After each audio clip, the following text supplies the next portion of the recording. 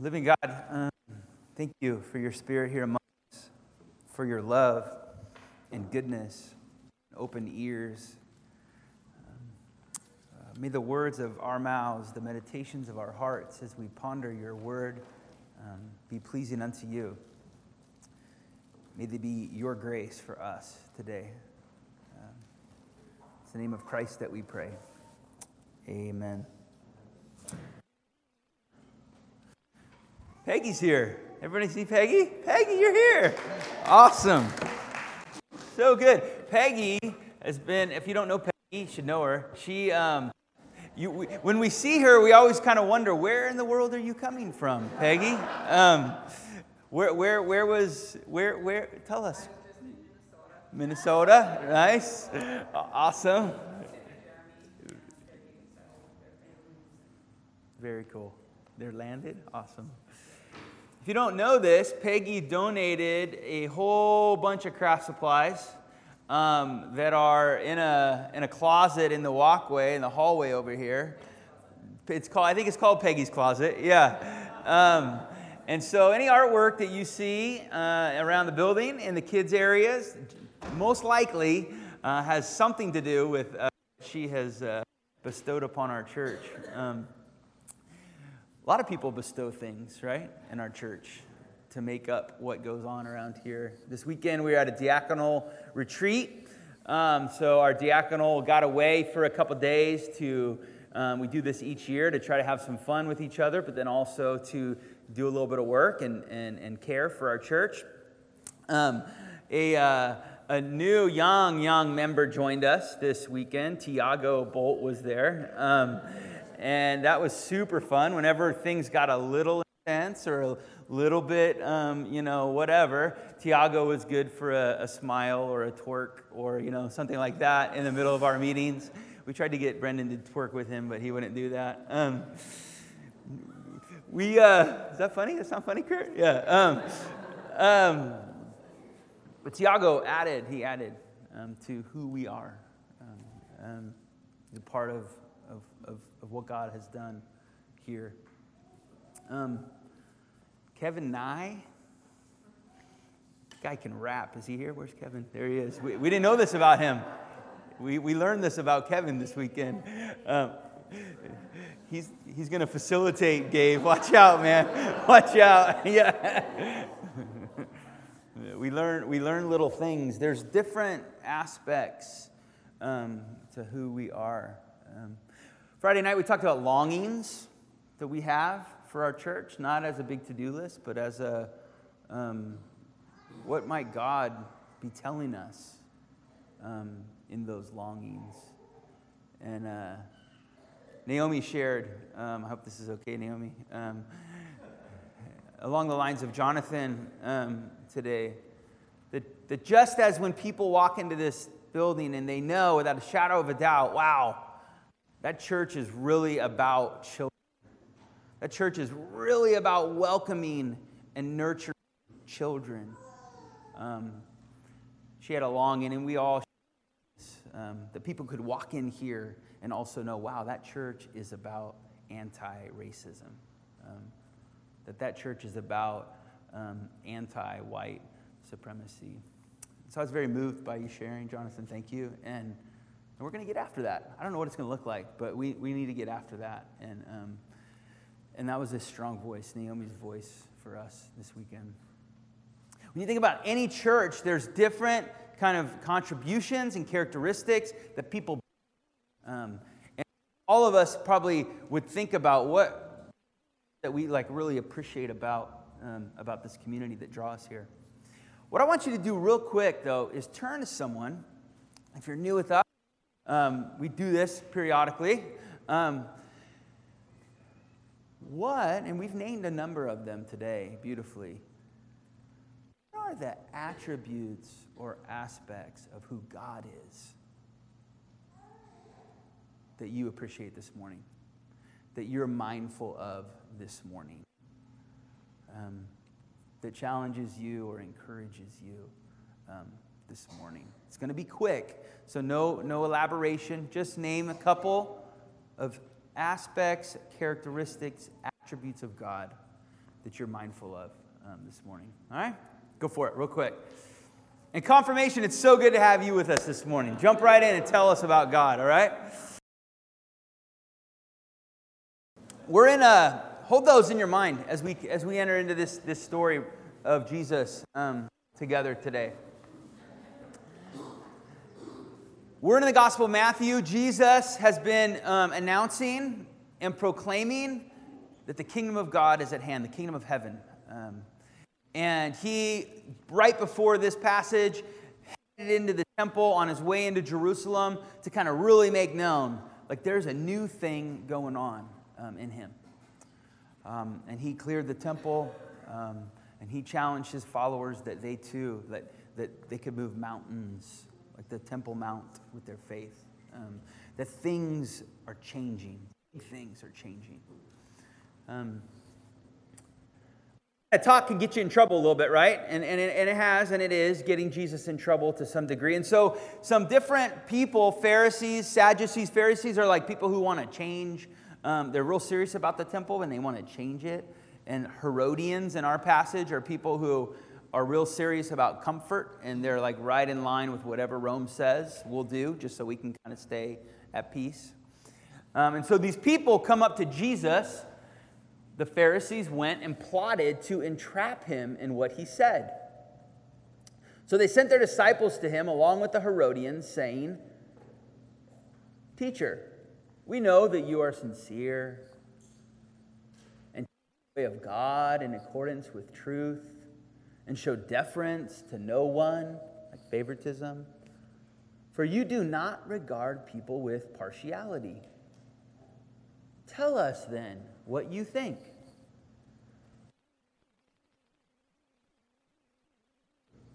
Or not.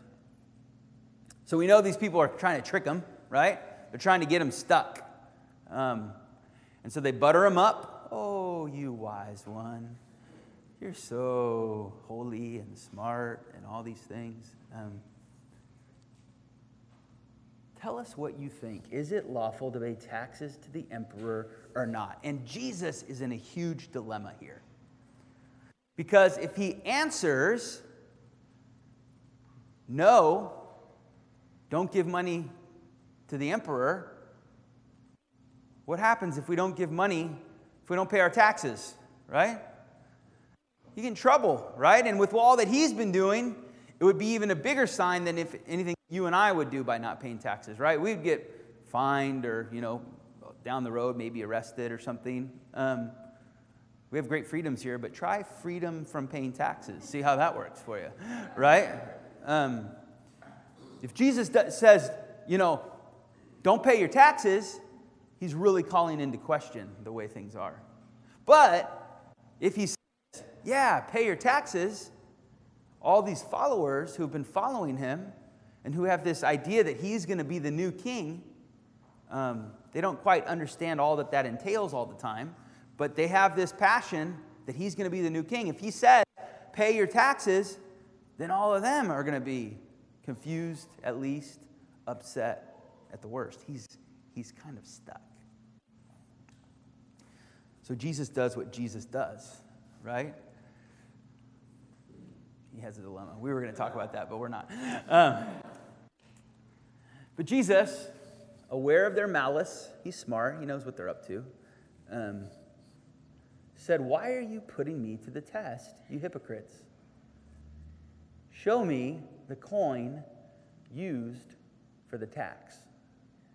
Notice he doesn't have one. I don't know what's up with that, but he doesn't have one, right? He doesn't have a coin. And so they brought him a denarius, which is this coin. It's this. And on one side is the picture of Augustus Caesar. That's him. The son of Augustus Tiberius, who's the son of Augustus, and has this phrase of Augustus being divine. So they brought him a denarius, and he said to them, "Whose head is this? And whose title?" And they answered, the emperor's. And then he said to them, give therefore to the emperor the things that are the emperor's,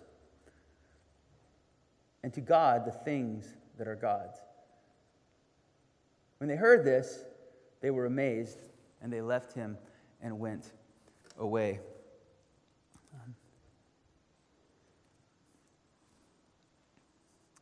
Jesus says, whose image does this coin bear?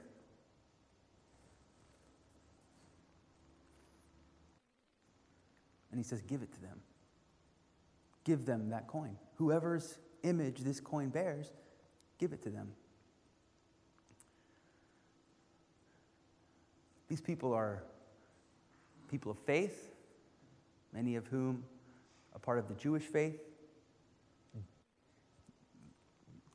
They know their scriptures probably a little better than us. On the hearts of these people were their holy scriptures. This would bring up in them the question, whose image do I bear?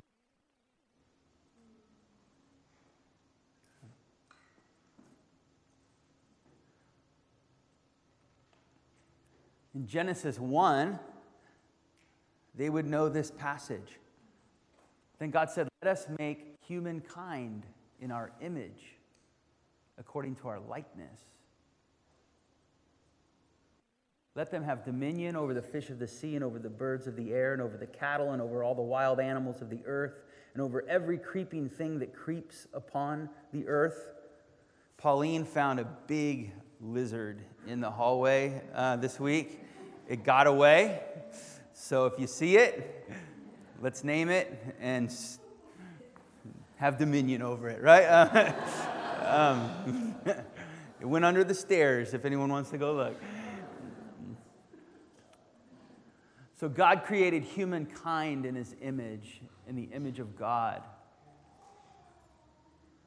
She created them, male and female, created them.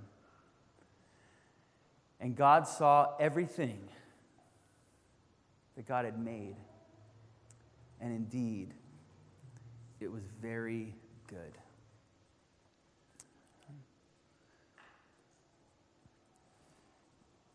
Jesus says, give to the emperor that which holds his image, because you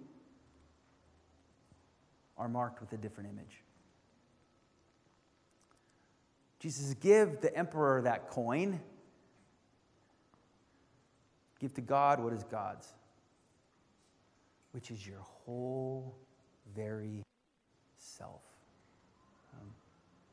You are marked with the image of God.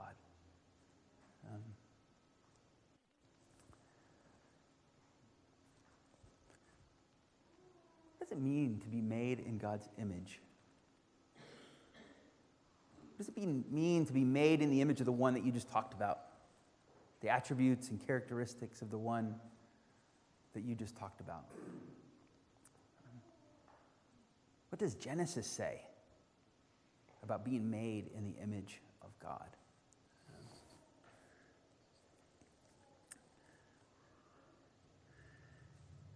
It means you're good. That's what Genesis said. God saw everything that God had made. And indeed, it was good. It at least means that, right? I think it probably means a lot more. We worked with some material from a woman named Brene Brown on our diaconal retreat this weekend, who talks a lot about vulnerability and shame. Some of us maybe have a little vulnerability fatigue coming out of this weekend.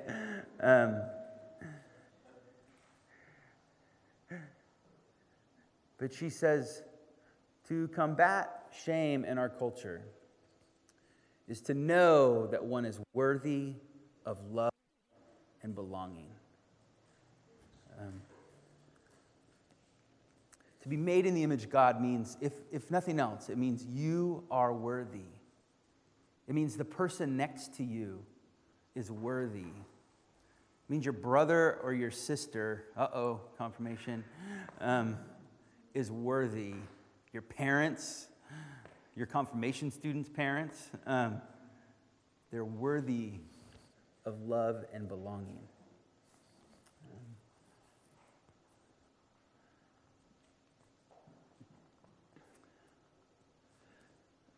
Anyone know what the Human Genome Project is?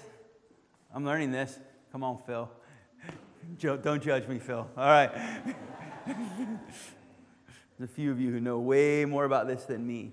It's kind of a map of the genes that make us who we are.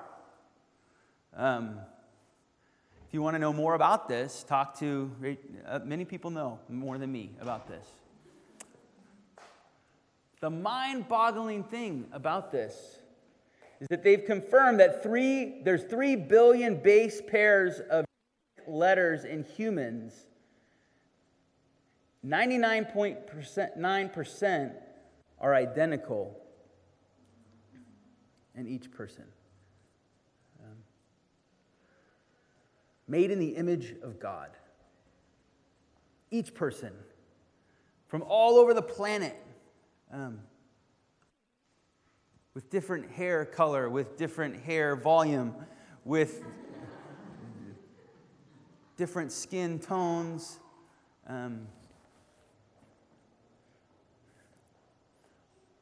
Bye, Luke.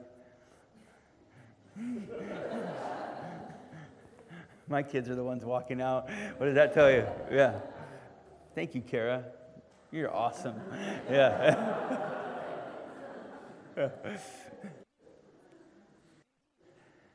And it also meant that individuals are on average 0.1% different, unique.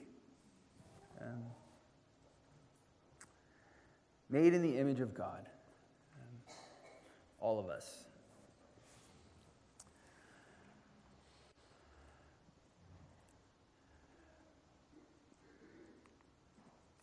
These people have got to walk away from this moment, right? Jesus is like, give to them the one who, whoever's image this bears, give it to him. And they walk away, and no doubt they're thinking to themselves, whoa, it's deep, powerful. Now, do we pay our taxes or not, right? I'm not quite sure. If everything I am is God's, what do I do? We live in that, don't we? We live in this wonderment of all the hope we have in who God is and the fact that we're made in God's image. And how do we play this out in everyday life, in the everyday tensions of life? Jürgen Moltmann has this great quote. I'm going to read it as good as I can so we can get this. True hope acknowledges the challenges that we face. The beyond. True hope looks beyond the horizons of our modern world to the new creation of all things in the kingdom of God's glory.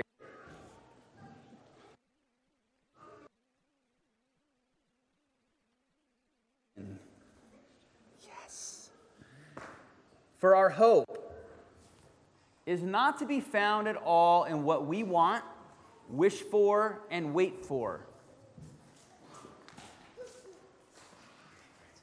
The ultimate reason is that we are wanted and wished for. Come on, this is so good. Are we there? I know it's loud. This is good, though. Is that we are wanted and wished for and waited for.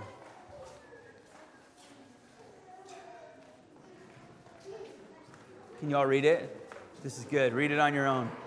I'm not going to get in your way. For those of you who are coming in, read from here on.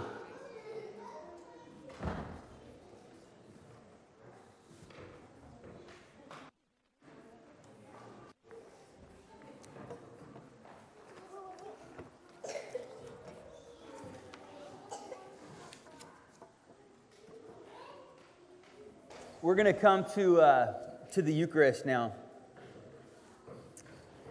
And right after this passage, the Pharisees try to trick Jesus again with like this riddle about who people are going to be married to in heaven. Read it, it's really funny. And then right after these riddles, they try to trick him again and ask him, what is the greatest commandment? And he gets at what we've been talking about a lot in Matthew, about the first things first, putting the first things first, to worship the Lord your God, in whose image you are made,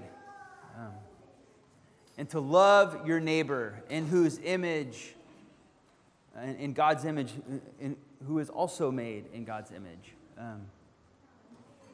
as yourself. When Jesus was with his disciples on the night when he was betrayed, he gave thanks to God, and he took the bread and he broke it. And he said, "This is my body that is broken for you.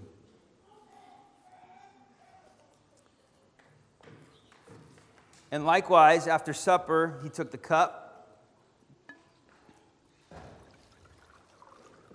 and said, "This is the blood of the new covenant, my blood, which is shed for you. And as often as you eat this bread and drink this cup, you proclaim the Lord's death till he returns." Here's what I want all of us to think about, all right, kids, when we come to the table and we eat this bread and drink this cup. That each and every one of us are worthy of love and belonging, that we are made in God's image. That each and every one in this room who is not us is worthy of love and belonging and made in God's image. That each and every one we interact with in the world when we're sent from here, whether it's in the hallways of our schools, in our workplaces, in our neighborhoods, on the soccer fields, in the, orchestra room, whatever, that each person we interact with, no matter what the world says about them, is worthy of love and belonging, is made in the image of God. And my prayer is that we'll find great hope in that and comfort and get wrapped up into God's mission in that as well. Amen? Living God, draw us to your table. By your Spirit, move among us. May we believe and understand more than maybe we ever have that we are made in your image, that our lives, all of them, are yours.